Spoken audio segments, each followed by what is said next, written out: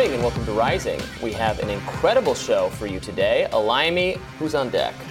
We're going to talk about UK Prime Minister Boris Johnson's resignation, as well as the DACA case that heard arguments yesterday. And we'll discuss the New York Times branding of the new Texas Congresswoman Mayra Flores as a far-right Latina. But first, we actually have some good news for you today. Could that possibly be true? I know. The Hill is reporting that gas futures fell more than 10% Tuesday and are down 22% since June, raising hopes that gas prices could take a tumble in the coming weeks. Business Insider reports that gas prices have fallen modestly for the last 3 weeks as consumption for fuel hits its lowest point for this time of the year since 2014.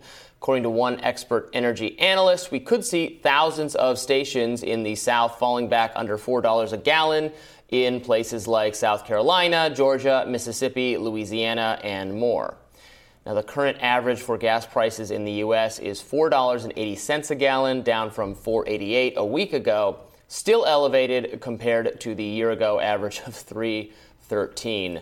Which is just a massive jump, but hey, It's coming down a little bit. So I got to give Biden some credit. Okay, think so?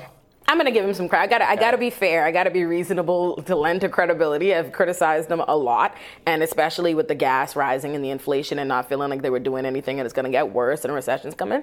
So if I see you drop, I'm gonna give that to him. I could see you're not convinced, Robbie. I just Robbie. don't know that. It sounds like it's okay. Enough people are not rushing the pumps anymore. Yeah, so that brings the price down a little bit. That factors out of his control. But okay, fine. I guess if we're going to, some of the factors were out of control to begin with. He gets blamed. So we got to give him some of the credit. Yeah, I guess. Right. It's still so high though. No. Do you remember when gas was? You're a little bit younger than I am. Well, I'm also from the Bahamas, and our gas is much more expensive, so I can never remember y'all's low prices. Yeah, when I started driving in the mid-aughts, I think it was under the mid-aughts. Yes, we freaked out when the price went above like $2 a gallon. $2. Yeah. Gas in the Bahamas has always been above like $5 since. Really? My whole time of life. Yeah. So. But does it take like not very long to drive from one end of the island to another? I have no idea how large the Bahamas are. So Nassau, the island I'm from in the Bahamas, is 21 by 7 miles long. It's not very big. It's not a big island, but we have to drive everywhere. There's no public transportation is not the means, so people got to go everywhere. You do feel it, and the minimum wage is like $5.25. So the gas being that we felt it. So. I've never known it to be particularly low, but I understand problems are relative. That doesn't change or diminish the seriousness of what the gas prices are here right now in America. Well, speaking of President Biden's response to high gas prices, yesterday he weighed in on inflation and the gas issue while he was in Ohio and blamed, who else? Vladimir Putin. We got a long way to go because of inflation, because of I call it the Putin tax increase.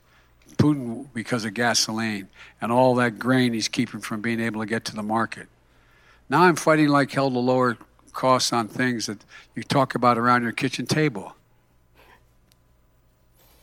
No, I won't. Putin. Meanwhile, those in Biden's camp are growing more and more frustrated over the president's lack of action on Roe, gun control, rising costs of gas, food, other goods that have frustrated the public for months, because it's not just, it's ridiculous to put it all on what Russia is doing. Yes, Russia started this military conflict with Ukraine, and that was bad, and that does bear some responsibility. But then our policy response to the invasion of Ukraine, it impacts we put embargoes and sanctions and such things on Russian products. Did not affect Russia very much at all, from what we can tell. Russia kept on trucking. Right. That's exactly their export prices are up because these sanctions never work. They never work. So maybe they worked once. I don't know. Maybe sometimes they work. They don't seem to ever work. Yeah. So it's not hurting Russia, it's just hurting us. Right. So you can't say it's just Putin when, yes, it's Putin, but then the policy of the U.S. government to continue this conflict and to send more weapons to Ukraine and all of that, which again, I'm sympathetic to the people of Ukraine. I don't want them to be conquered, but are the American people willing to pay high prices to have this conflict going indefinitely? And I don't think that's the question they've been asking. Like, maybe they should. I feel like there's been a little bit of an avoidance of that question and determine what is public support for this. It seems, and don't get me wrong, I feel like initially there was a large outcry for Ukraine, and I think people were very in support, maybe in larger numbers, for going and doing something. I would be curious to see now how the country responds now in the wake of inflation and a possible recession, and see if they still feel the same way about that move. And I guess in terms of Biden saying he's fighting like hell to do something about gas prices, I guess I want to know, fighting like hell, how? Because every time we've discussed this and we've discussed the Biden statement, it's just him, last time, well, first he blamed Putin, and then the last time we addressed it and he had a statement, it was blaming the gas companies themselves, or maybe like the small owners of the gas stations. Or saying everybody's got to sacrifice because it's a war effort. Right. Like, really? It's a war effort? Who voted for a war? Where was that? When was that vote held? Were the American people consulted on this? No one signed on to this. Yeah. And it's just being done. It's being done without the consent of the governed. Mm-hmm. I think there has to be a lot more concern for working class people. I think it's very easy. Don't get me wrong. I'm very for ideological commitments. I am not pro Russia invading Ukraine and what's happening, but I think you have to recognize when it comes to inflation and gas prices and the ways in which the American people are affected on a daily basis, you can't just dismiss it as that's a price we're willing to pay, to do this, if it doesn't affect you the same way. Because Biden and the people on the Hill and the politicians are not the ones that doesn't affect them. Exactly. Oh, they're driving their Teslas, and that was their answer. Yeah, that was Who cares if how high gas prices are if you have a Tesla? Right. What an insulting thing to say to struggling voter, to workers, to small business owners, to people who drive trucks, all of that kind of stuff. You can't even get a Tesla. Especially in the same breath of recognizing your public infrastructure is bad. And especially what we're seeing with flights, the bridge collapsed recently, all these different ways.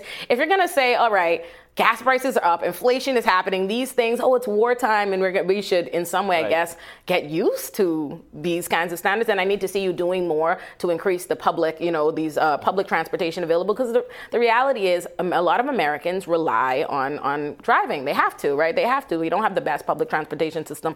Places like New York City, we have it, and I wouldn't say it's the best, but at least we have it. But that's not most of the country. The DC public transportation system is collapsing in and of itself. It's the most pathetic.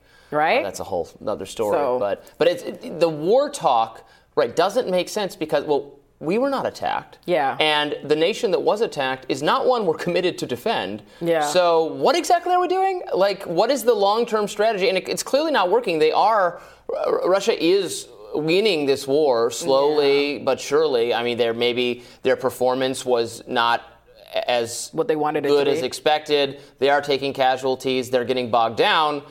Sure, but they are slowly taking the territory that they set out to take. Right. So it just doesn't make sense. I can't say definitively what the move is. I try to be fair and recognize I am not personally impacted by what happens in Russia and Ukraine, but a lot of people are. I know I was just in Chicago the other day visiting a sorority sister, and she lived in the Ukrainian village, and I realized okay. We have a huge. This definitely has a real impact on people. So I don't want to be quick to say America shouldn't do anything. Yeah. But at the same time, I do think there needs to be more of an effort to include what is the country's opinion at large, because I don't think they've done enough to consult whether or not the American people support this, whether or not the American people have said, okay, I'm fine with the trade-offs of supporting Ukraine and what this will mean for us financially and economically. If I felt like they were taking that into more consideration, I could better get on board with what Biden's agenda is. But I'm not hearing. If Congress had to take a vote on it, then maybe we'd hear from the people. But since Congress has just given up its role as being the one that declares war, because that's how it's supposed to be. The legislative branch declares war, and then the president just carries it out. Right. But Congress has completely abdicated its policy-making responsibilities to just be either a rubber stamp for the executive's agenda or a thorn in the executive side if it's an executive from the other party. So this is the result. No accountability on these kinds of things. But this was supposed to be a good news segment. The good news is gas prices coming down. I gave Biden his credit. All right. We'll tell you what's on our radars coming up next.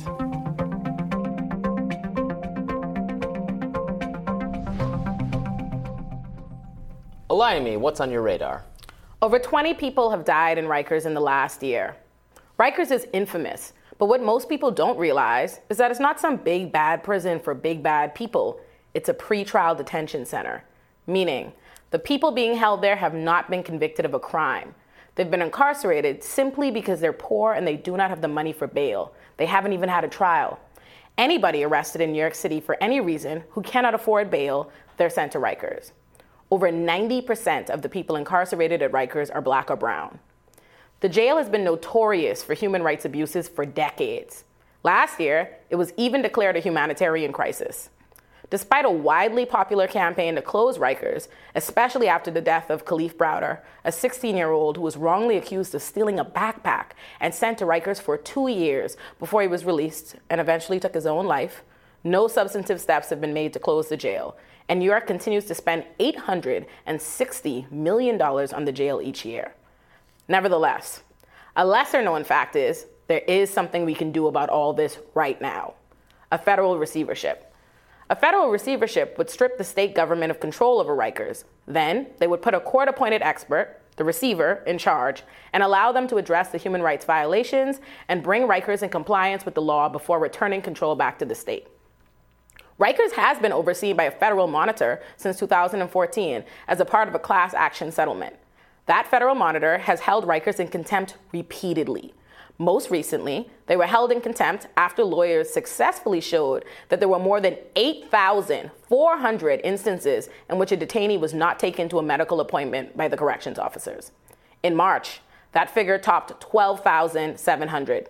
Still, city officials and a federal monitor produced a plan to potentially avoid a federal takeover of the troubled Rikers Island jail complex. And the judge, who has the discretion to grant the federal receivership after these continued contempt orders and human rights abuses, extended New York City yet another 6 months to reform a jail system.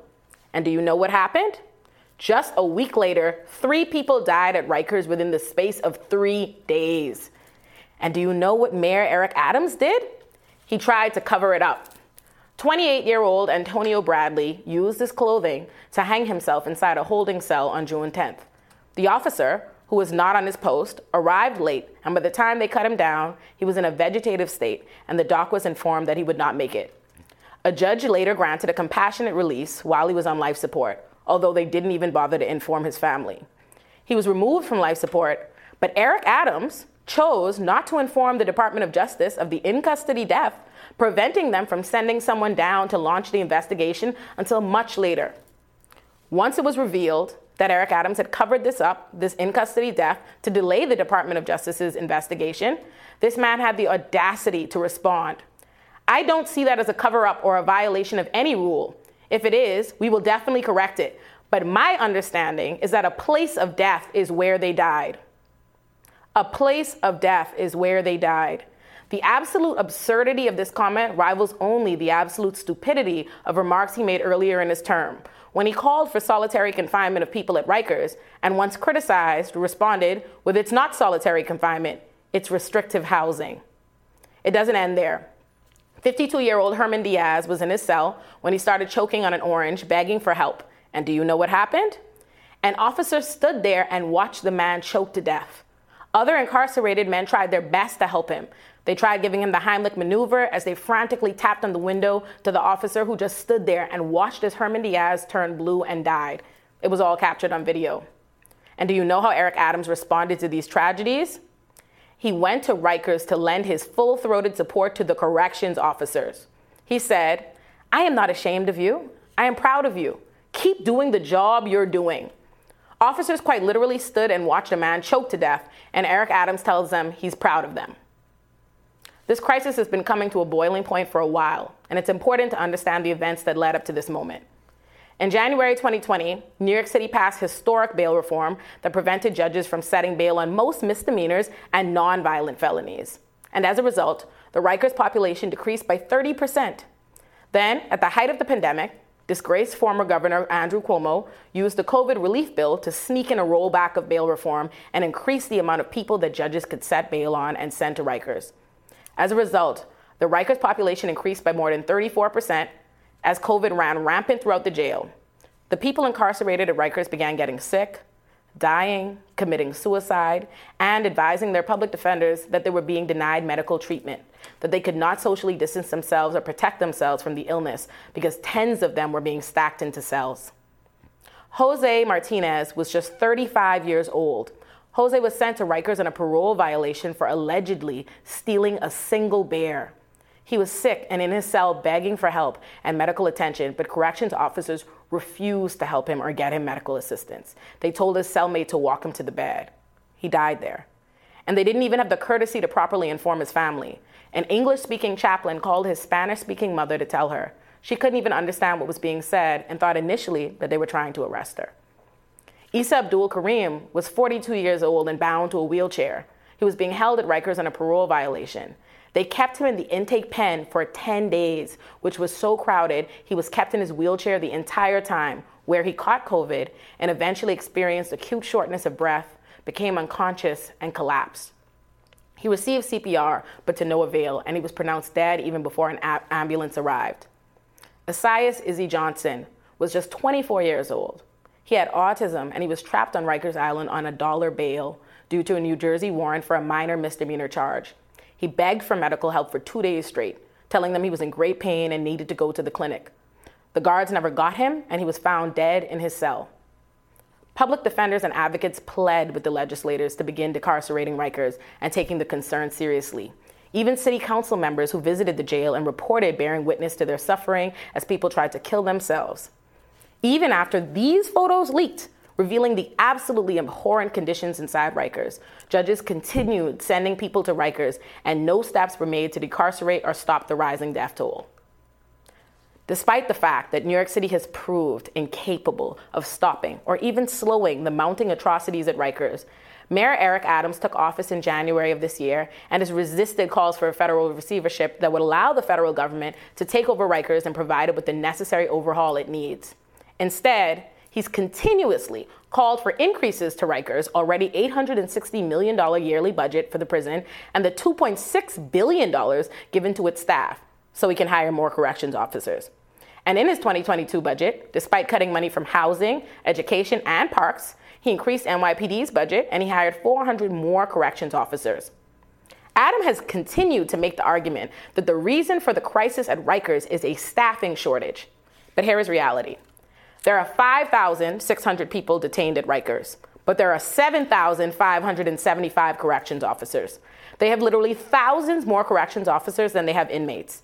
The city's jail employed 5 corrections officers for every 3 incarcerated people, a ratio 7 times higher than the national average. There are about 4 officers for every 3 incarcerated people. It's not a staffing shortage. It's mismanagement, it's neglect, and it's cruelty. New York spends more on jails than any other city in the country. The DOC's budget is more than $1 billion higher than the nation's largest jail system, and the city spends more than 350% more per incarcerated person than Los Angeles or Cook County, Illinois. New York City has proven to us for decades that it cannot get this situation under control. It's time for a federal receivership so we can put a stop to this endless suffering. I mean, look, I agree with a lot of that. I think, Rikers is a really cruel place, and what many people don't understand about Rikers, or at least I didn't understand until I started studying criminal justice more closely, is that these are people, many of them, I think most of them incarcerated there, who haven't even been convicted. Exactly. They're awaiting trial. Right. So you might think, well, whatever, they did their crime, so these are the conditions they have to endure. If they didn't want to have to put up with this, they should have led law-abiding lives. But you are innocent until proven guilty in this country. Robbie. And they deserve a right to trial. Right. And so you should not be held. Like, this could happen to anyone. It could happen to the innocent because you can get falsely accused, wrong place, wrong time, whatever. But even if you're not, you deserve your day in court. You shouldn't be dying. Of these people, you should not be sentenced to death by de facto while you're waiting for trial in abhorrent conditions. And some people are waiting because of the backlog in our criminal justice system, right? People are waiting a long And it's worse even from the pandemic. More than months. Years before they get a trial, especially when the pandemic happened. Yeah. They put a freeze on speedy trial time, so it no longer counted their constitutional speedy trial time. And so people just sat in there indefinitely, and you saw the deaths mount. I realized Rikers is something, Rikers' reputation precedes it. I knew about Rikers long before I came to New York City. And I think that's why people think, oh, it's this prison. They think it's a terrible prison for all these like violent criminals. It's shocking, jarring when you realize, oh, it's actually a pretrial detention center. So all these people that you're hearing getting slashed and paralyzed and killed and sexually assaulted at Rikers, these people have simply just not even had a trial, haven't been convicted, and many of them are there on misdemeanor accusations. Right. It's really sad. Yeah. If you believe in limited government and individual rights, as I do, and the importance of civil liberties, you should want people to have subject to full due process, right, which would include getting your day in court, which these people have not yet had, and thus these conditions really are abhorrent. Absolutely, so, Robbie. Yeah. All right, well, we agreed this today. Yes, that's nice. That's beautiful. Nice. My radar's coming on up. Stay tuned for that.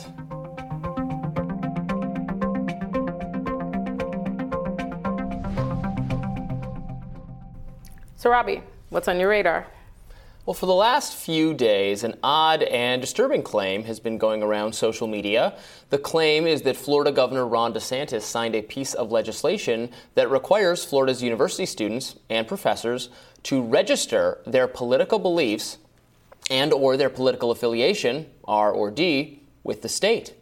Now, that would be a terrible idea and a gross violation of the First Amendment. The government has no business demanding that people announce their political views, and in fact, it's prevented from doing so by the Bill of Rights. Thankfully, the claim is entirely false. Ron DeSantis signed no such bill. Now, the claim has been appearing all over Twitter. Author Stephen King, a noted liberal Democrat, shared the rumor here. And then there was Grant Stern, who's an editor of Occupy Democrats, and also Claire McCaskill, the former Democratic senator from Missouri and a current MSNBC contributor. Now, both those latter two tweets by McCaskill and the Occupy Democrats editor, those two linked to an article that appeared in Salon magazine that was titled, DeSantis signs bill requiring Florida students, professors to register political views with the state. But that article is actually a year old. It's from June 23rd, 2021. And it was debunked a year ago by PolitiFact. PolitiFact is an independent fact-checking organization. I've actually criticized some of its fact checks in the past because I think it occasionally, maybe more than occasionally, manifests a liberal bias. So if even PolitiFact says the claim is false, well, it's probably false in this case. And in fact, that's exactly what PolitiFact says. The bill in question, HB 233, which DeSantis signed a year ago, calls for the creation of an academic survey that university students and professors can voluntarily participate in. That survey will ask members of campuses to give their views on the climate for intellectual diversity and viewpoint diversity at the school. The intention is that if there's too much political bias, if there are examples of students being mistreated due to their political views, well, they could speak up vis-a-vis this survey. No one, I repeat, no one, will have to register their political beliefs or their political affiliation with the state of Florida as a result of this legislation. Now, what's been going around on Twitter is simply false. It's a false claim, and an outdated one at that. It's a year old. But this has not stopped members of the mainstream media, including Washington Post columnist Max Boot, from citing the claim as evidence that, quote, DeSantis is engaged in one of the most alarming assaults on free speech and academic freedom since the dark days of McCarthyism in the 1950s. Are there no editorial standards at the Washington Post anymore? Do Post writers feel wholly unconstrained by basic facts like, is this claim old and debunked? I guess not. It's obvious that the mainstream media will align with Democrats and go after DeSantis, who is rapidly becoming a de facto frontrunner for the 2024 Republican nomination, displacing, I think, former President Trump. So perhaps the MSM has gotten lazy because finding things to criticize about Trump was comparatively easy. Because some of the hits on DeSantis have been rather pathetic. Remember when 60 Minutes falsely claimed that Florida giving a vaccination contract to Publix was unethical and DeSantis was behind it? That was another weak hit, weak sauce, I might say. So is this one. It's fair to criticize DeSantis for the things he's actually doing that are ill-considered. And in fact, I've done so on the show. I've knocked his efforts to control the curriculum in the schools. I've criticized the so-called Don't Say Gay bill because it's, in my opinion, overbroad and badly worded. HB 233, on the other hand, was signed into law over a year ago and simply doesn't do what Democrats and the media, and I guess Stephen King, told you it does. So this was reappearing on my feed all week, and I was going, why are people talking about this? Was there a new bill he signed? Because this was like from a year ago. Yeah. And it's just not, like, PolitiFact looked at it. Yeah. Like, I guess you can object if you want to think, you can think this is not something that should be done at all. The point is that, conservatives are concerned about bias and political intolerance on college campuses, cancel culture, that kind of stuff. And one way of dealing with it is to just begin by surveying it to see to the extent it's real. So this only calls for a survey where, if you feel that you can't express your views or that the climate of the campus is hostile to you, you can participate in the survey. It does not call for any kind of registry of who is voting for whom or that kind of thing. It's been debunked. Totally debunked. But then this week, it was just, again and again and again, people were talking about it. Claire McCaskill, Stephen King, those were just prominent examples, but it was everywhere. Where's the new, what did DeSantis do now?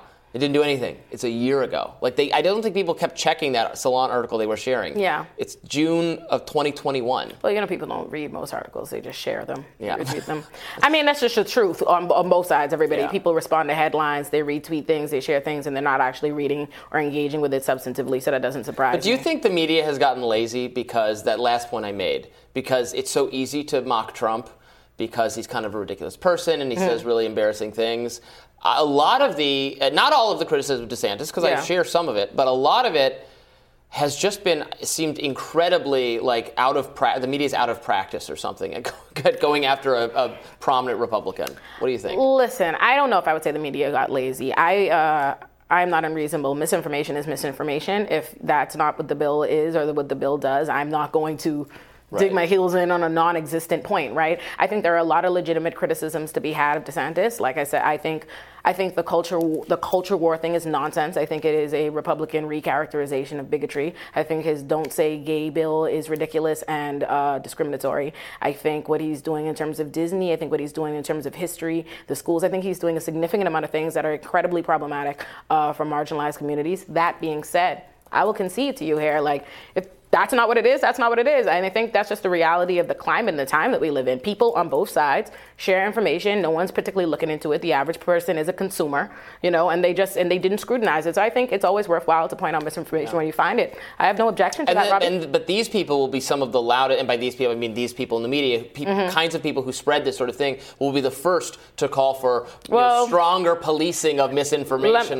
Look at the misinformation we're spreading. I might agree in a world where the party we're talking about literally isn't going on and on about an election rigging that didn't happen, can't concede the fact that they lost an election. DeSantis himself has gone about passing laws to address what is a pretty rare election fraud claim in order to continue speaking to and stoking right-wing nonsense. So I have to be fair. I don't think the criticism can be made of Democrats without recognizing how deeply Republicans are committed to sharing and perpetuating misinformation to appease their base.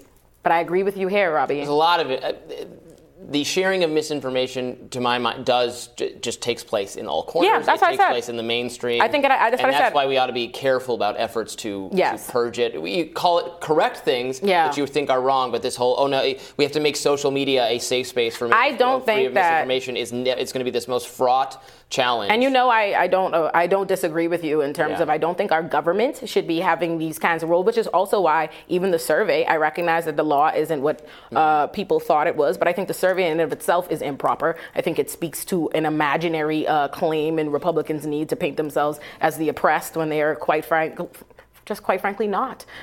So I disagree with the survey and all of that, but I agree. I think, if it's misinformation, it's misinformation. Call it out, Robbie. That's a topic for another day, but our panel is up next, and we'll talk about the left media's reaction to the rise of a so-called far-right Latina. Yesterday, the New York Times published a piece about newly elected GOP Congresswoman Mayra Flores, where they referred to her as a far-right Latina. Flores hit back at the Times and said, "I won my congressional race with faith, family, and hard work. The leftist media labels me an extremist because I'm against their narrative and love this great country." One of our next guests, Giancarlo Sopo, pointed out the major hypocrisy of the Times because when framing AOC, they called her a, quote, political star, in contrast to the framing of Flores and other GOP Latina candidates who they dub as far-right. So founder of Vista Media, Giancarlo Sopo, and Hill reporter Rafael Bernal join us now to discuss these dynamics further. Welcome to you both. Thank you. Great to be here. So, Giancarlo, I'll start with you and, elaborate on this hypocrisy you're pointing out that, whatever you think of her, AOC is certainly someone with what I would easily term as far-left political views, but that's not the narrative when they talk about her. Then you have someone who has very typical for the, conservative, socially conservative, populist conservative, whatever we're in now, views, and that's far-right. Why do you think that is? Yeah, it's funny. So the New York Times is a newspaper that normalized Fidel Castro and, looked past Stalin's crimes. So I'm not surprised that they don't find anything far left. AOC was clearly a far left candidate, yet when she runs for office, she's framed as a rising political star. They use all sorts of other positive adjectives to describe her. But, someone like Mayra Flores, who has, like you said, very mainstream conservative viewpoints, especially for somebody who's Mexican-American in the Rio Grande Valley, where people tend to be more traditional and faith-oriented. They describe her as far-right, and they threw in, Republican candidates in the neighboring districts like Cassie Garcia and Monica de la Cruz. They threw them into the mix. What's really funny is that you take a look at what these three ladies believe in.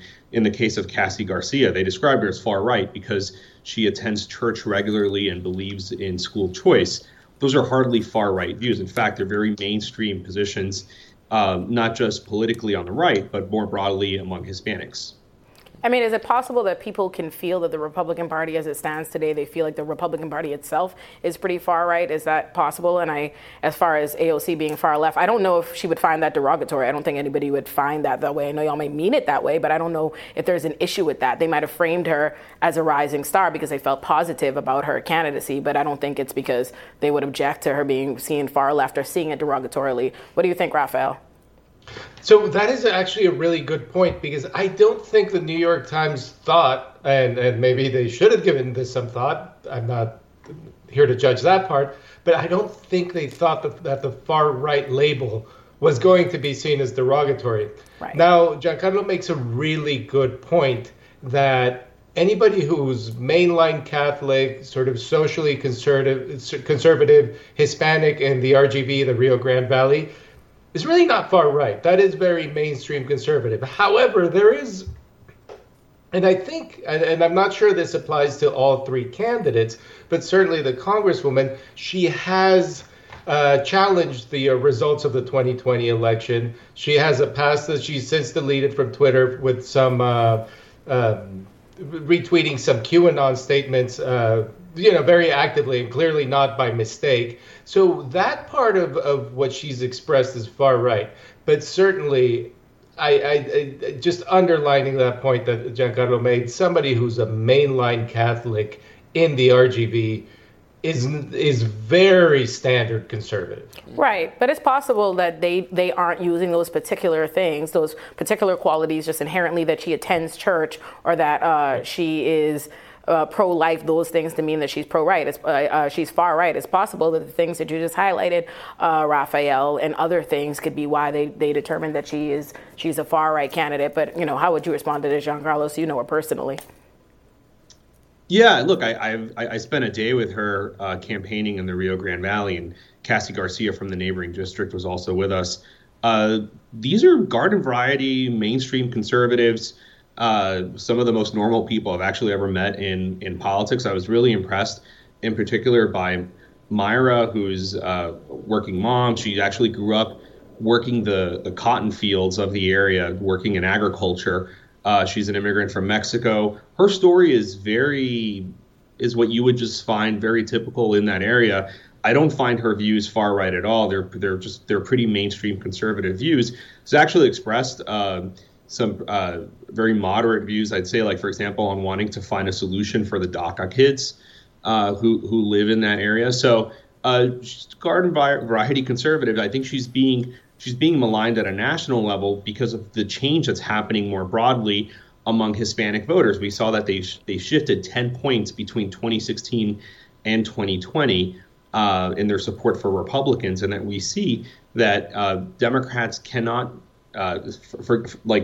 forget turning Texas blue. They can't win a lot of other states if these shifts continue happening. And I think that's really the main reason why we're seeing the smearing of Mayra Flores and other Republican Hispanic women. So you would consider being called far right, being maligned, you would consider that inherently derogatory?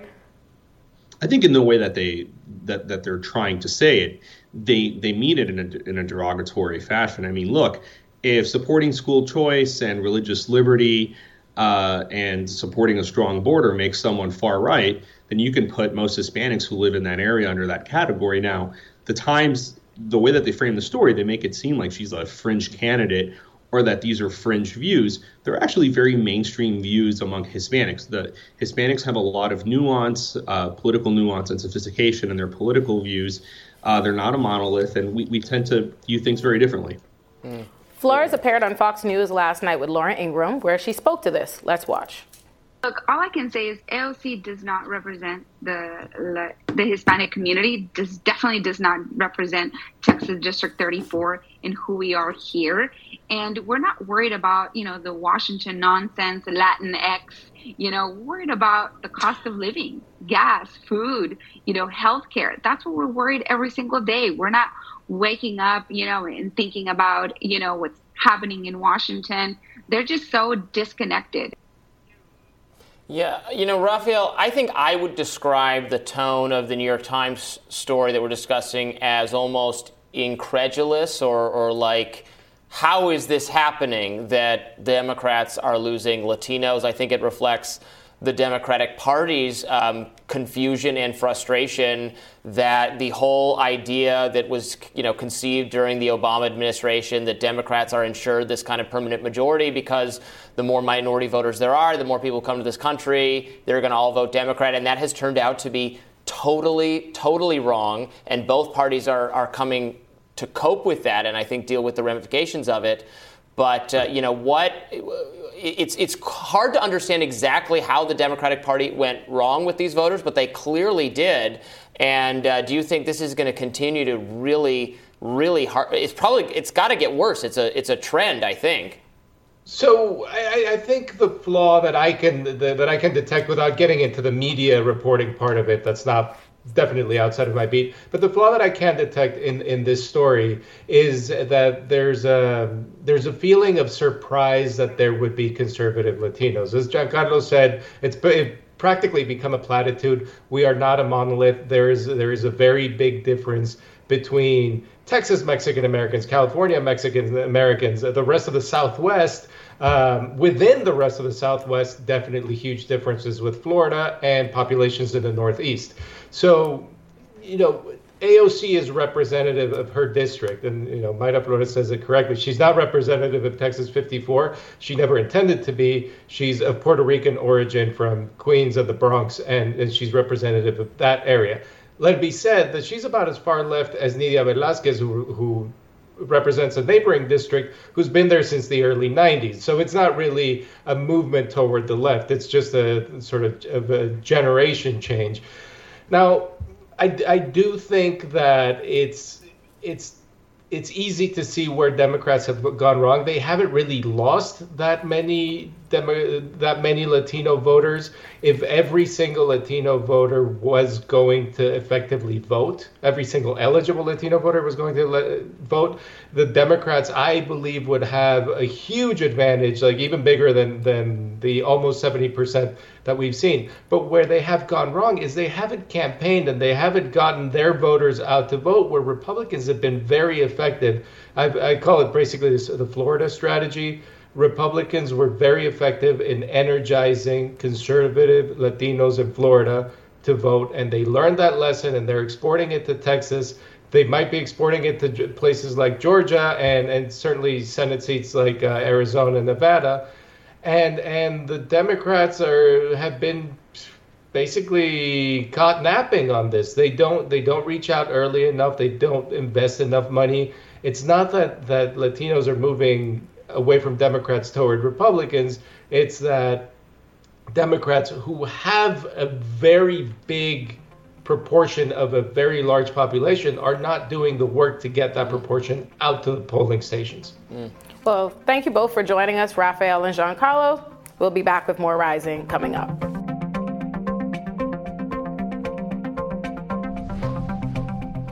Cancel culture has claimed its most recent victim in Midwest native and New York City newcomer Griffin Green, who has been called the Bodega Bro for his viral TikTok about the lack of full-service grocery stores in the Bronx.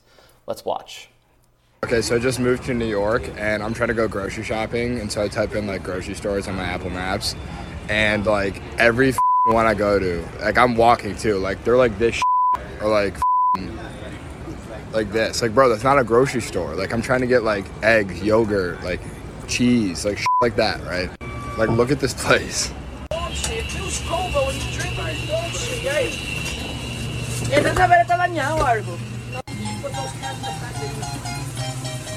Hey, yo, Ak, let me get a bacon, egg, and cheese. The Aki way. Those TikToks? I'm doing it now. I've literally been to 5 of those now, and I don't know what the I'm about to do for dinner. Where are the Krogers and the Whole Foods at? I'm about to eat cereal and ramen for dinner. What the Green received major backlash online as a result of the video and was fired soon after from his new position at Outreach, a productivity software company. They tweeted, quote, "Thank you for bringing this to our attention. Upon investigation, we took swift internal action in accordance with our company policies and in alignment with our core values." However, Outreach later told Reasons magazine's Liz Wolfe that Green's employment was terminated for a different TikTok where he allegedly, quote, leaked private and confidential information. Associate editor at Reason magazine, Liz Wolfe, joins us now to expand on her reporting. Welcome back to Rising, Liz. Thanks for having me. Yeah, Liz, you, like I, have paid close attention to the kind of cancel culture beat, or whatever we want to call it, people getting fired or expelled or whatever for sometimes juvenile or embarrassing social media behavior, sometimes long ago, sometimes more recent.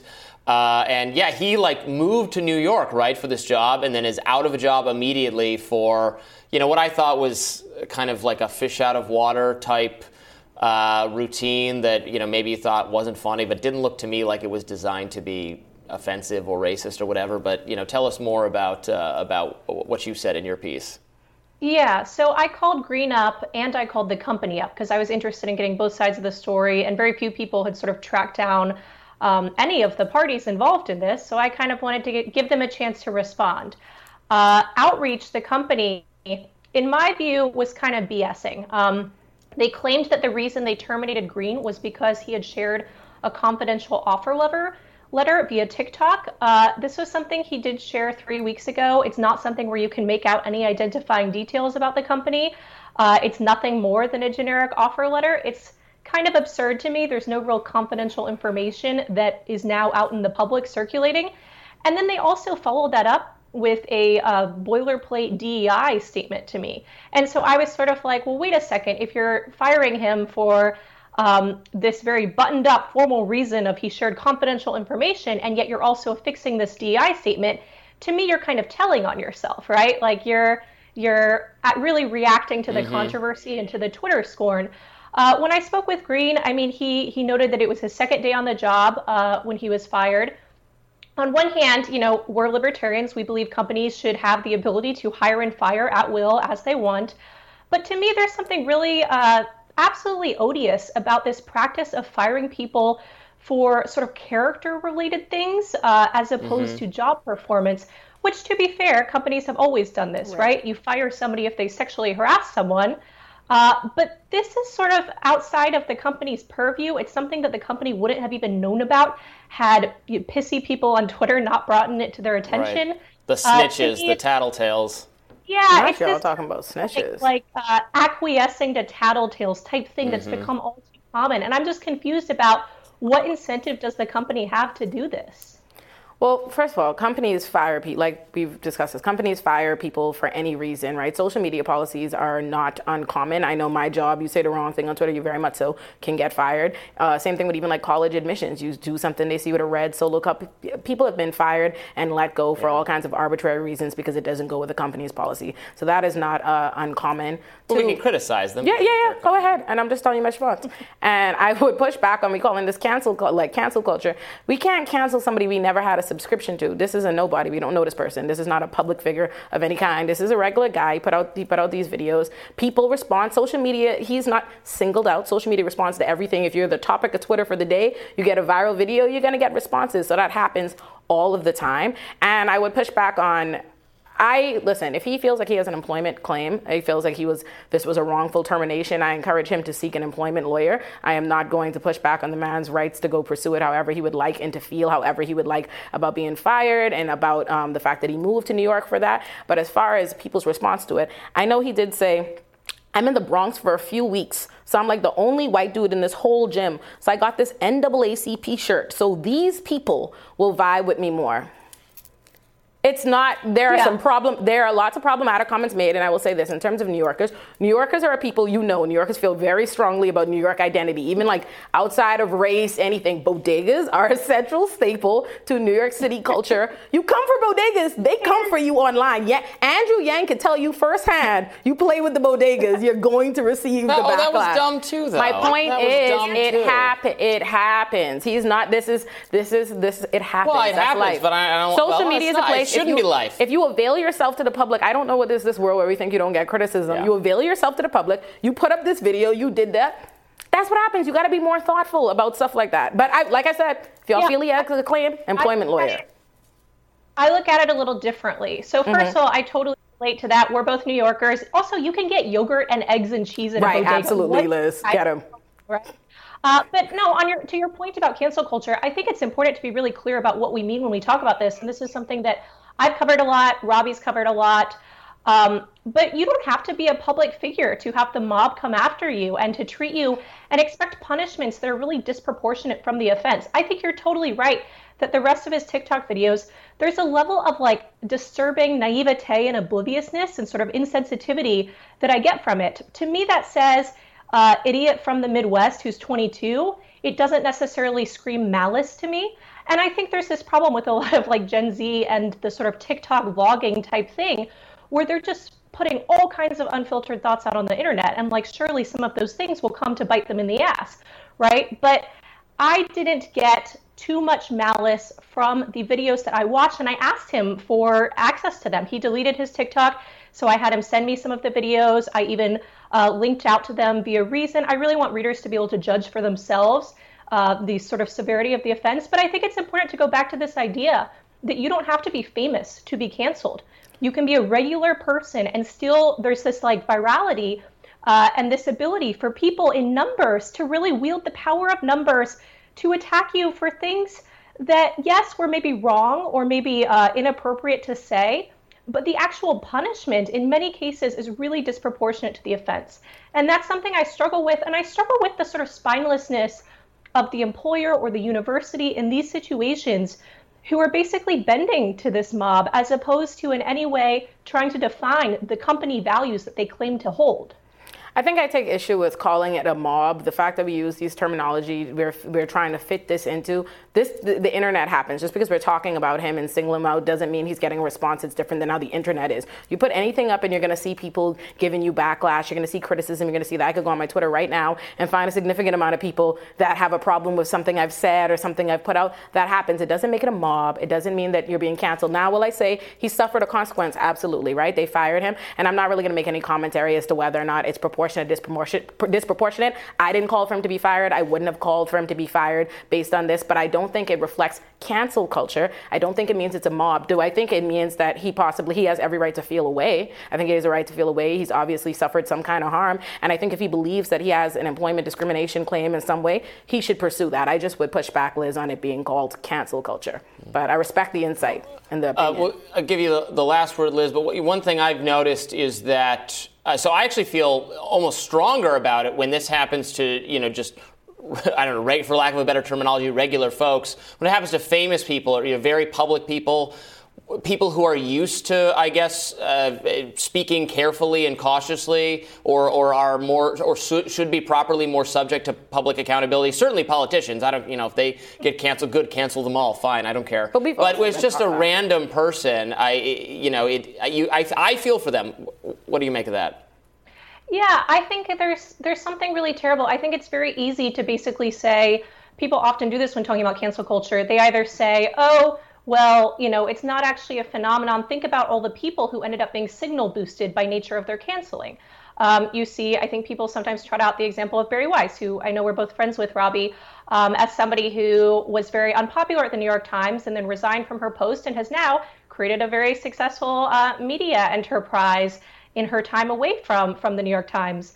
And so I think sometimes people point to her or other sort of intellectual dark web type heterodox figures. I sort of dispute all of those terms, but that rough body of thinkers, and they point to them and they say, hey, look, the fact that they got so much public criticism and so much heat really led to their careers becoming more successful. But the thing that I would point these people to is all the canceled people who ended up fading into obscurity, who ended up unable to make money for themselves, who had to shutter their businesses, who were perhaps really low level and didn't have the means of sort of leveraging this into a much bigger career opportunity. Because I think for some people, it does become a career opportunity, a way of distinguishing yourself in a really crowded marketplace. There's still a lot of pain that comes with that. I don't want to diminish the pain that people feel. But I do think we sort of don't pay attention to all the people who fade into obscurity, who fade into the shadows, who have been wronged in a really horrible way and never have any way of seeking recourse for that. They never win their lawsuits. They never win damages. They never get a job that they like again. They don't feel fulfilled going forward. In many cases, their dreams are taken from them, and they're taken from them by, in my view, the power of numbers, and often people who have no stake in the matter, who aren't actually good judges, good holistic judges of their moral character. These are rando strangers on Twitter who, for whatever reason, we've imbued this crazy power. To me, it's a perversion of justice. Yeah. Well, thank you, Liz. It's always a pleasure having you with us. We'll have more Rising after this. Yesterday, an appellate court in New Orleans heard arguments on a key immigration case that involves the legality of the Deferred Action for Childhood Arrivals, better known as DACA, and could determine the future for hundreds of thousands of young immigrants. Now, the Biden administration led an appeal against a ruling by U.S. District Court judge who ruled last year that DACA was illegal. And while the hearing has energized advocates on both sides of the aisle, The Hill's Raphael Bernal reports that it's unlikely to be resolved anytime soon. Raphael joins us now to expand on the case further. Welcome back. Thanks for having me. Yeah, always great to see you. So tell us what's at stake in this case, and what is the administration's argument, and what's the current legal status? So the parameters are really, they go from a decision to maintain DACA, saying that if the administration and immigrant advocates get their way fully, the administration would be able to fully re-implement the program, expand it, change it as it sees best, essentially saying that deferred action is a power that the executive has, and that Congress has given the executive broad powers to interpret that deferred action. Now, of course, the flip side of it is a complete termination of the program. Now, that's very, very unlikely to mean that people who currently have DACA would completely just overnight lose their benefits, but it would mean a continued current status where the administration is not allowed to bring new people on board into the program, and and that means people would eventually age out, and DACA would cease to exist over time. So what do you So what are you expecting to be the outcome of the case? Any hints at that? Well, it's very clear that whatever happens in the Fifth Circuit, and this could take months to just go through the Fifth Circuit, so we're going to stay the way we are. Whatever happens there, it's going to be appealed, whether it's to the full Fifth Circuit, right now it's just with a 3-judge panel, or whether it's to the Supreme Court. So likely ends up in the Supreme Court. Now, that's where things get a little bit muddier, because yes, there is a conservative supermajority in the Supreme Court, but we saw Chief Justice Roberts and Justice Kavanaugh sided with the liberals in the most recent immigration case. That its similarity to the DACA case is about how much power Congress has given to the executive to interpret immigration law. So really, I mean, I'd say the coin is up in the air on that one. There's and arguments are actually very important in this case. Well, the executive government has a lot. Congress has the executive branch of government has a lot of power when it comes to immigration. It's one of the few things. Immigrants don't fall under the strict scrutiny or protected classes. Executive government has a lot of unilateral issues. Unilateral power. I know this because I'm an immigrant and I came to America in 2008. And the laws haven't changed. I know it's a popular perception that it's Republicans super against, immigration progress. But the Democrats have not been particularly progressive on it either. It hasn't changed much in terms of people similarly situated to me in all of the time I've been in America in about 15 years. And I find the pushback to DACA particularly troubling because so often people have this conversation about doing it the right way, right? Not really realizing that, one, most people can't. They don't have a route to citizenship. And I know this as my own self does not have citizenship and does not have a route to applying to citizenship, and I'm someone who came here on a student visa. I'm a lawyer admitted to the courts, and in the case of DACA, that was a route that our government created and gave people this route so that they could get themselves in compliance. So it's interesting to see so many people push back on this and want it gone, and to get rid of these people who rely on DACA. And I wonder the motivation there. What do you think? I'm right there behind you. I came to this country in 2011, so just 3 years behind you, yes. And in the same process. But yeah, I think the fundamental idea is that Congress has been sclerotic on immigration for 25 years, for 30 years, really. There's no hope that there will be big changes. So the INA, the Immigration and Nationality Act, that we have now is probably the one we'll have for the foreseeable future. So the one motivation, of course, is political. We are in an election year. Tying the defense of DACA to what's going on at the border, as unfair as it may seem to anybody who's really looking at these issues, considering they're completely separate resources. There's right. One government lawyer arguing in the Fifth Circuit is not going to take away from whatever the Border Patrol is doing. But that argument is being made that resources are being driven toward defending DACA rather than driven toward, quote unquote, defending the border. Right. So the political motivation is there, and then there are many groups. They're not populous, but they are powerful, who advocate for decreased immigration, who say fewer immigrants are better for the country. Now, most economists disagree with this, most sociologists disagree with this, but those groups exist, and they have grassroots power, and they have a lot of influence in today's Republican Party.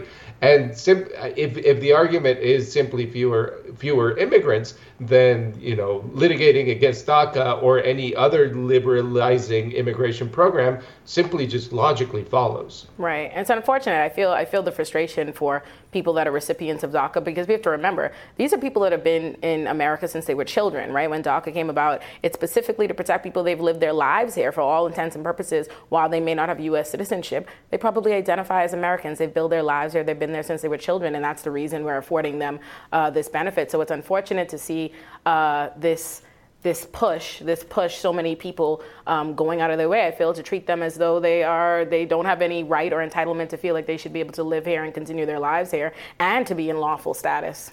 Yeah. It's really not about Dreamers. It's about the politics of immigration. Exactly. I think Dreamers are recognized as a very sympathetic group to a broad majority of Americans. I think in the 70s or 80s percentile. Sort of support Dreamers and support their path to citizenship, but it does tie well in a political spectrum. It does tie well to perceptions of what's going on at the border and perceptions of what further immigration can bring to this country. Right. Well, thank you, Raphael. It's a pleasure being here. And we'll have more Rising right after this.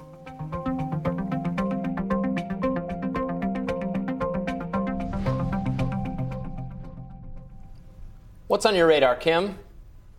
Well, yesterday, during a visit to Cleveland, Ohio, President Biden spoke to a group of union workers about his pension guarantees.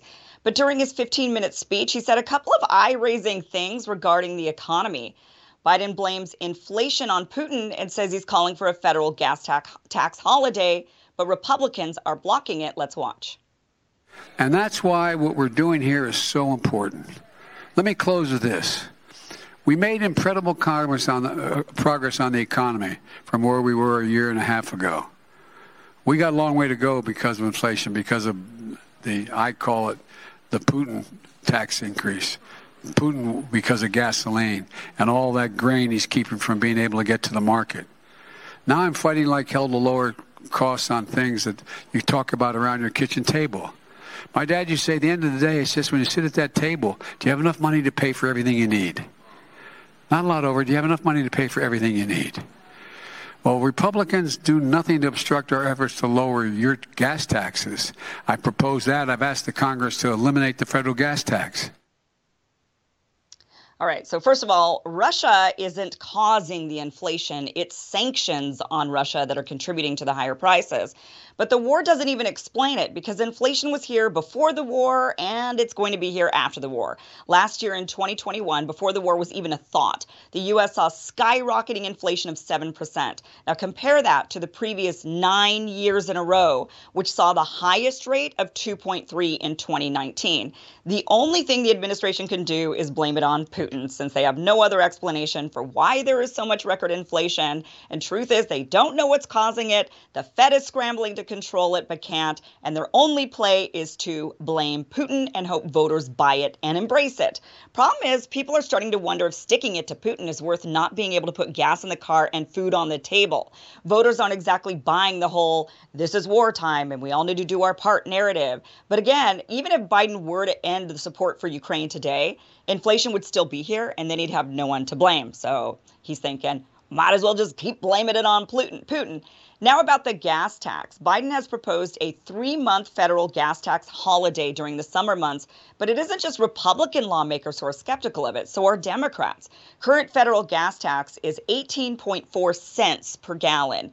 In previous state, but not federal, gas tax holidays, oil companies only passed about 70% of that on to the consumer. But when it comes to federal gas tax, analysts say the savings will be even lower because they doubt oil companies will truly pass it along. They're saying it would only be a mere couple of pennies savings on the dollar, and that isn't enough to feel relief when prices are $5 a gallon. But it's a nice talking point.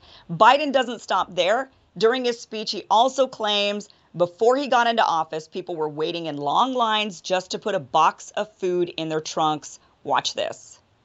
You all remember what the economy was like when I was elected, a country in a pandemic with no real plans how to get out of it, millions of people out of their jobs, families in cars, remember, backed up for literally miles, waiting for a box of food to be put in their trunk, just a box of food to be put in their trunk because they didn't have enough to eat.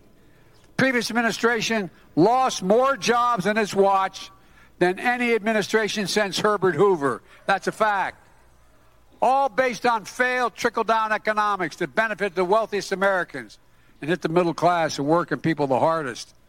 But we came in with a fundamentally different economic vision, an economy that grows from the bottom up and the middle out. It's good for everyone because when the middle class does well, the poor of a ladder up and the wealthy still do very well.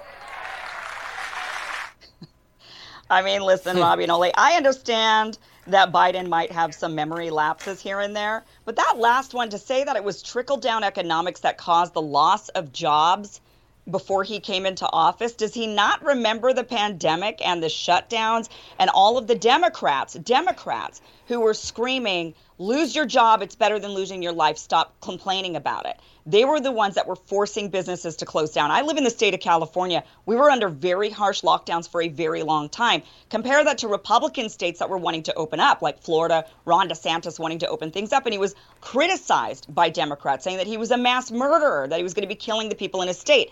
And so we ended up with, all these Democrats calling for lockdowns, calling for loss of jobs, saying it's better than your loss of life. Biden doesn't seem to remember that. And by the way, everybody got COVID anyway. So what's going on here? Yep.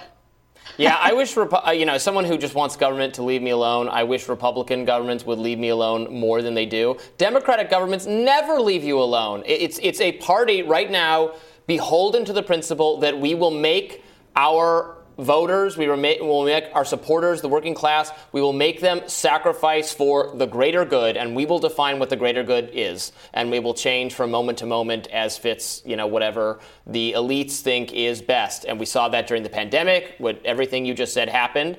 And then with the conflict between Russia and Ukraine, where Biden has continuously said, well, look, we just, we're at war, so we have to sacrifice, and we just got to kind of deal with it. And the voters are saying, no, we didn't agree to that. We didn't give you the authority to do this. No one took a vote, and we're suffering. And you can't just the Democrats are just going to lose to the extent they always expect everyone to sacrifice. It doesn't affect them because they're elites, the party leadership, the celebrities, that kind of class. But the voters are turning away from Democrats because they don't want to do it. They can't do it. Many of them can't do it. They can't afford to pay higher prices and all the rest of it. So it's the continuity, I think, from the lockdown mindset to the COVID mindset to the Ukraine conflict mindset and going forward. It's always like, well, sorry, we just have to do this. Sorry if you drive a truck or if you have a small business or whatever your deal is, or you don't want to get vaccinated, but you have you're in a federal employment requires it now, or whatever else it is. It doesn't seem like it seems wrong and also a bad tactical strategy. Well, we talked about it earlier, and I agree with a lot of the criticism in terms of the discourse around Ukraine and Russia and how that's affecting inflation. And all these things are not being honest enough, and I don't think they're doing enough to incorporate what is the sentiment of the average person in America. So I'll give you all that. As far as COVID, I'll be reasonable. First, I want to remind us, Donald Trump was president. He was president at the time when we got our initial lockdowns and stuff. And I do think, people were dying. The pandemic was very serious. It was an unprecedented issue.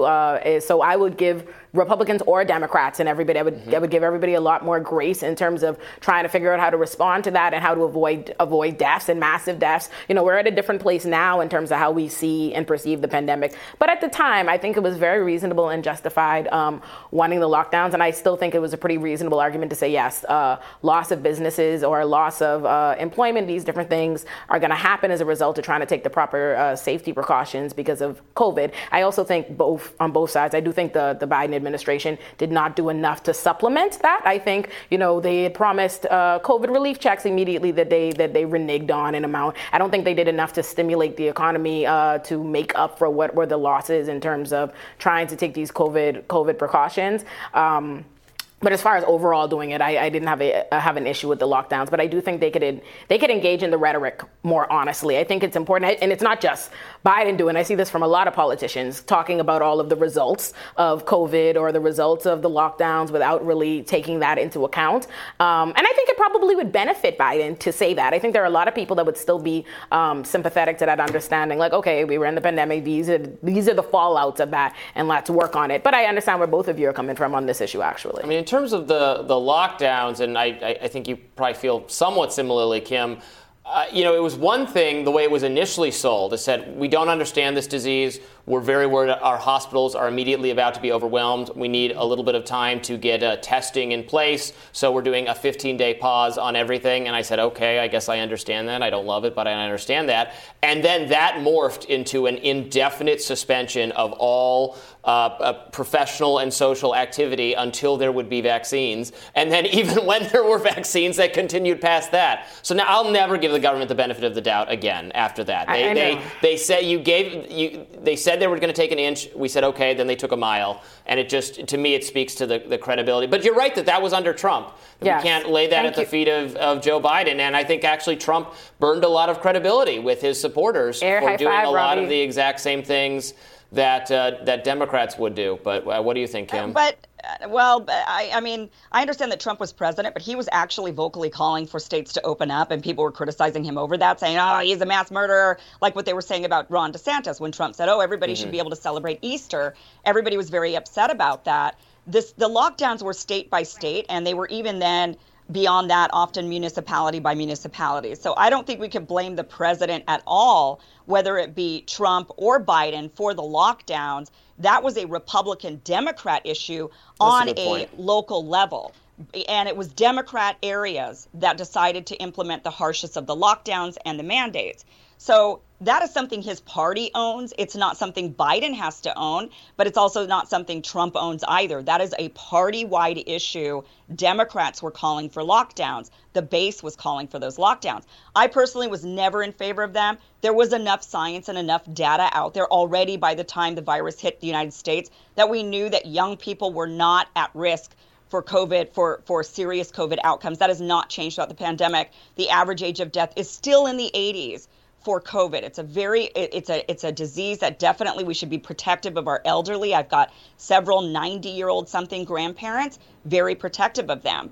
But but Biden though now, and look, I'm a big critic of trickle-down economics. They do not work. I totally agree with Biden on that doesn't work, but that's not the reason why people were in endless long lines waiting for food to be put in the trunk of their car. That was because Democrats demanded those people lost their jobs. They demanded that they were shut down and that their restaurants had to close, that they weren't allowed to go to work. And then they ended up in those long food lines. So, for him to say it's trickle down economics and that's the reason for it and not willing to put any blame whatsoever on his party, that to me is, In fairness to Democrats, they didn't just call for, lockdowns and these measures for safety. They also called for, in conjunction with that, they wanted governmental support. They wanted the government to support these businesses. They wanted to see the government support individual people so that people were able to protect themselves and, stay out of work and do these different things. And as someone who was in New York City, and I stayed in New York City the entire time of the pandemic, never fled, we were hit extremely hard. We're a big city. We're stacked on top of each other. We saw quadruple the rates of COVID in the hospital, and our hospitals were debilitated as a result of COVID. So it's not just that, Democrats and these local politicians in these places just wanted to do it for arbitrary sake. We were experiencing very, very serious impact of that. And they were aware and they were cognizant of the fact that there would be people who would lose their jobs or that people couldn't afford to be out of work in these different things. And they did call for the government to issue stimulus and help with that. So that's my only Cuomo, he did such a great job there in that state of New York, didn't he? He had nothing to do with that stockpile of deaths that ended up happening in those nursing homes. Nothing at all. Was it Democrat Cuomo? Kim, if you want to talk about Cuomo, trust me, I'm right here with you one day. We could do that. And not just Cuomo, was done in other states, but Cuomo got most of the attention. But there's some accusations against the governor of my former state, Michigan, Governor Whitmer. Right, Michigan. Right after her kidnapping. All right, Kim, thank you so much. We'll be back with more Rising in just a minute.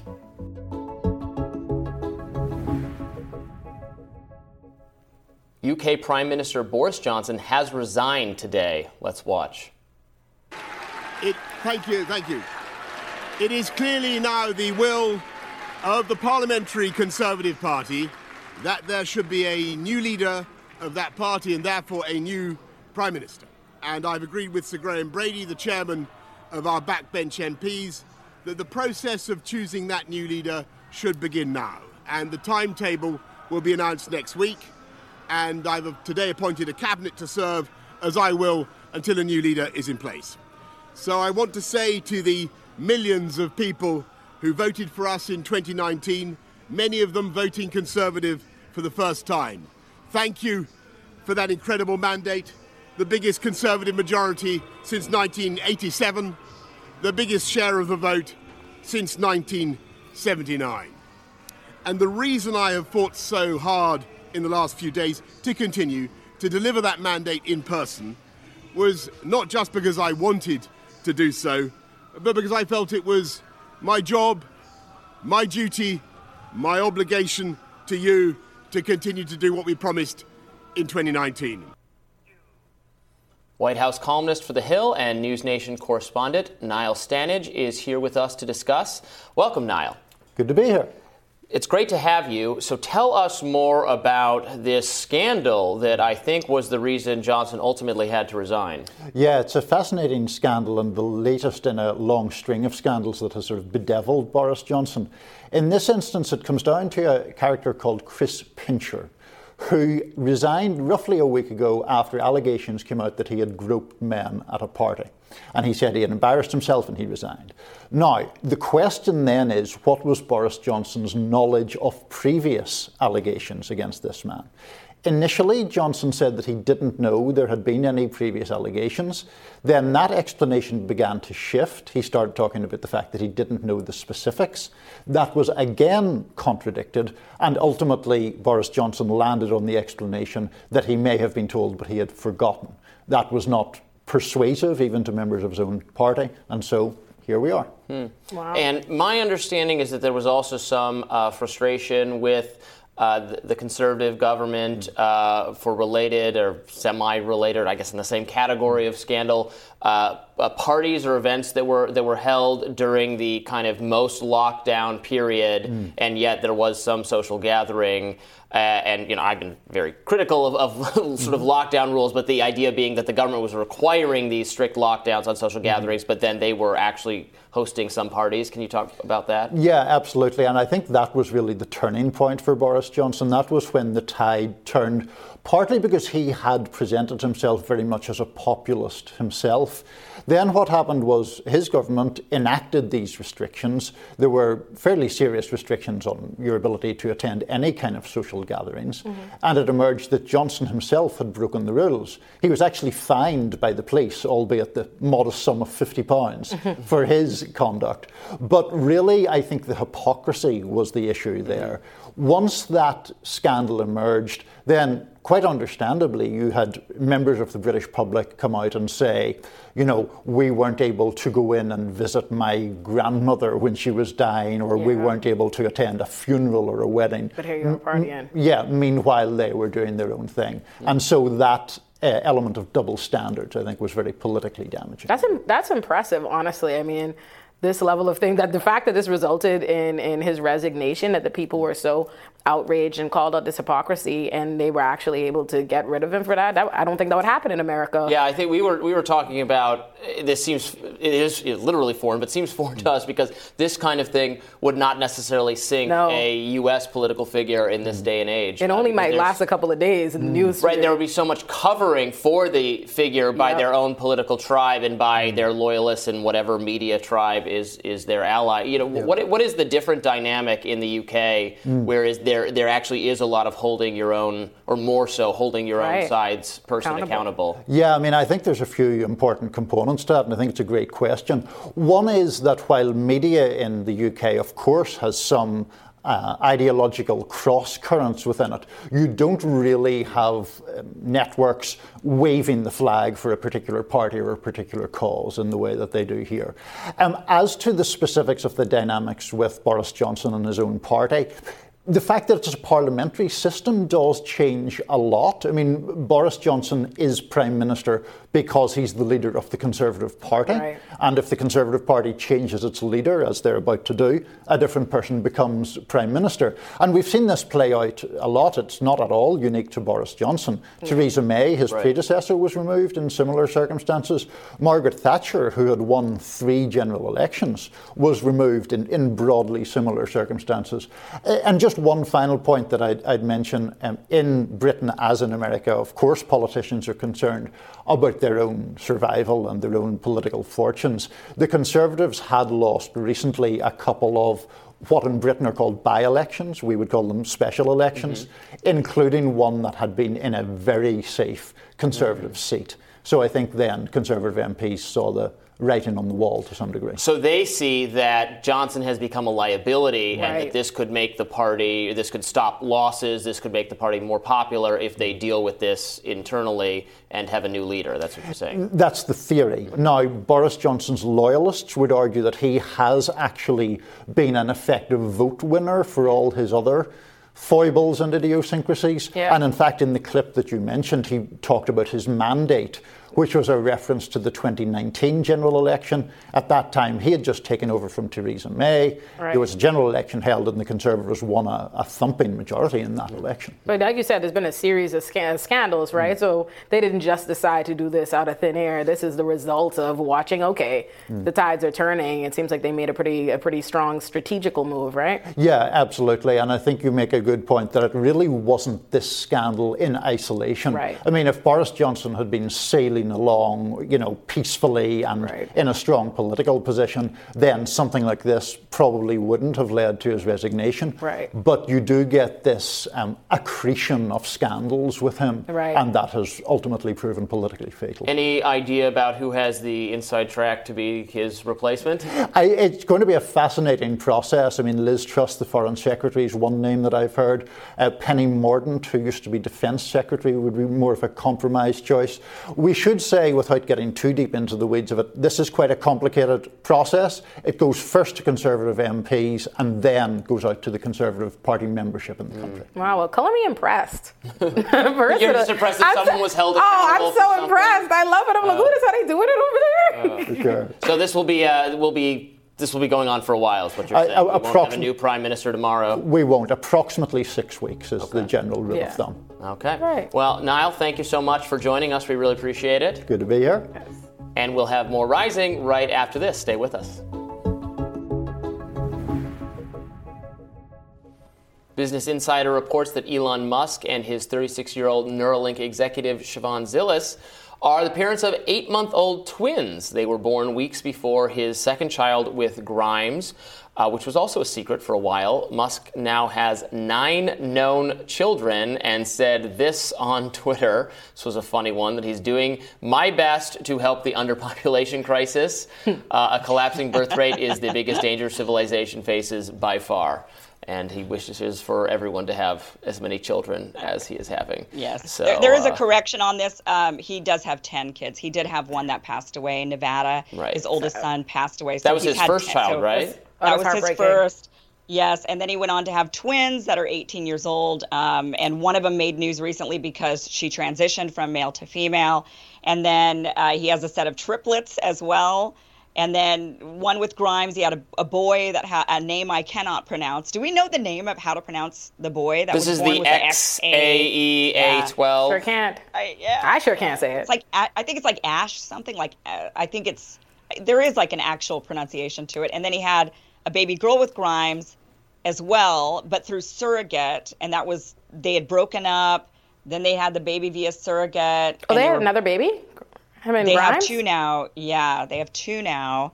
They had a girl. So that was his first girl. He's just made a ton of boys. Oh, wow. He's really pledged Nick Cannon's fraternity. Nick Cannon also having an astronomical number of children. Yes. How many does he have now? He has, I think it's like 8 or something. And there's some on the way. And there are some currently on the way. He has a lot of them. I'll look on Wikipedia. He has a lot of them on the way right now. Yeah, Nick Cannon has a baby every other day. Yeah, I don't think with Elon, though, it sounds to me like most of this is done via like procedure, like IVF style procedure or something like that. That is what happened with his wife, Justine. He had the triplets and the twins via, I don't know if that's been confirmed, but I think people suspect that it was via some sort of procedure, IVF or something. Oh. Same thing with Grimes. It seems that he went through, obviously with the surrogate, that shows that there was some sort of procedure. And it seems like maybe even with these twins that have been born, that also was done in a similar fashion because the children had the way we know about this is the kids had different last names, and she went to change the last names to Elon's, to Musk.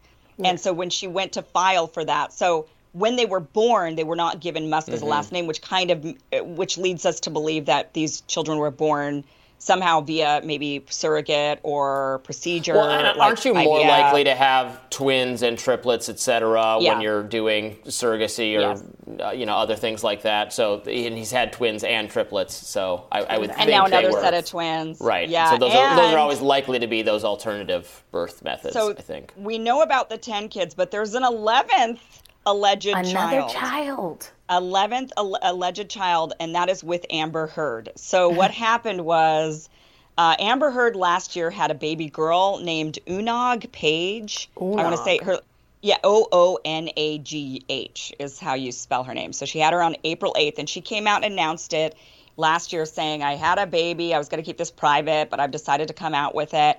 And she said in her statement, 4 years ago, I decided to take it, basically take matters into her own hands and decide when she wanted to have a baby. Well, 4 years earlier, she was dating Elon Musk. And over the last couple of years, there were some reports. Let me see when this report came out. The report that Elon was actually in a legal battle with Amber Heard over frozen embryos. He was trying to get custody of the embryos, and that legal battle came out as a thing that was going on, and then Amber Heard has a baby and says, 4 years ago, I decided that I wanted to maybe have a kid, and that was the year she was with Elon Musk. So it stands to Amber reason don't need that no more press. I find it surprising she even bothered to tell us that. I would think Amber would do her best to keep herself out of the news. Well, this was a year ago. No, but even then, they've been on Amber for a little while, right? She didn't mention the baby at the trial, I don't think, did she? I would hope not. Maybe they wouldn't need to. I mean, the baby was born last year, and everything with Johnny Depp and whatnot was like 2016 and right. But maybe prior, as like a right? just to get sympathy kind of vote, like I'm a new mother kind of thing. I don't know. Yeah, but maybe if she brought that up, then they would bring up. And didn't the person whose sperm was used for these embryos fight you for those embryos, and you still used it, even though he said no, he didn't want you to use them? So he fought her and lost. Yeah, I mean, I don't know if he actually. It was just a report that someone had come out. It was apparently. I'm trying to read the report, but there was a former boss of Amber's sister, Whitney Hernandez, claimed that the ex-couple had been involved in a legal proceeding due to a disagreement over frozen embryos. So it's a rumor. But the rumor has backing because now there's a baby, an actual baby. And she even said when she announced the baby that 4 years earlier, which was 2017 when she was with Elon Musk that year, that she just, so it all adds up to being truth. Well, if there was a legal battle and she won, I'm impressed. If you beat a billionaire in court, I am color me impressed. I can't give her grief on that one. Well, we're still waiting to find out if Elon will have his 12th child. Twitter is the most difficult, tantrum-prone, misbehaving child of all. But sounds like he has his hands full, but he does have however many $billion it is. He can afford it. We can't say he can't afford it.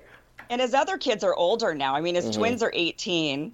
And his triplets are not far behind, and they're like 15 or something along those lines. Didn't they all visit the Pope recently? I think I saw a photo of Elon with the Pope and some of his kids. I'm not sure which ones. I don't know, but I'll give it to him. He's consistent. The guy has been calling for a long time about the population crisis of the Earth. He's been saying the one of the real issues is that we're having a population crisis. We need more people. So he's consistently doing his part, and he can afford 100 more, and so maybe he will father more. And who knows? I mean, people are making a scandal out of this Grimes and this woman, that he just had the twins with that works for Neuralink. They're making a big scandal out of it, like maybe he cheated or he was sleeping with both women. It doesn't really. It's not clear if he had a romantic relationship. I feel like they have an unconventional relationship. Right. Didn't they say they were, I don't know if they said they were open or something, but they have a fluid kind of. I don't know how they got back together. It Grimes and Elon. I don't know. Right. I think Grimes and him had a romantic relationship. Well, they did. I don't know if he. Right. But with this other woman, it's unclear if he did or not. Or if he was just saying, sure, I'll help you out and let's have some babies. Like, I like babies. I'll give you, you want babies. I got the thing you need for babies. Like, I've done this a few times before. So, maybe that's what happened. I don't know. But I don't think in the future, everyone's going to be part South African because of the Elon Musk bloodline coming to dominate. Like Genghis Khan, right? Like, I think all of us Asians, they claim that all of us are like a little bit related, or 1 out of every 4 of us is like related to Genghis Khan somewhere along the line, like every Asian on the planet. So, yeah. He's he's colonizing Mars. Maybe he's preparing for the future. That's right. First colonizing Earth, then Mars. Very interesting. All right. Well, tomorrow on Rising, we will hand off the baton, as always, to Ryan Grimm and Emily Jashinsky for Rising Fridays. I've had a great time with you all this week. Brianna Joy Gray will be back with you next week. Thank you guys so much for watching, and be sure to check out our podcast. If you want to listen to us you can download us when you're on the go. You can do that. Thank you guys so much for being here. Olaimi, thank you so much for being here this week. This was a lot of fun. Yes. And we will see you guys next week. Bye-bye. Next week. Till then.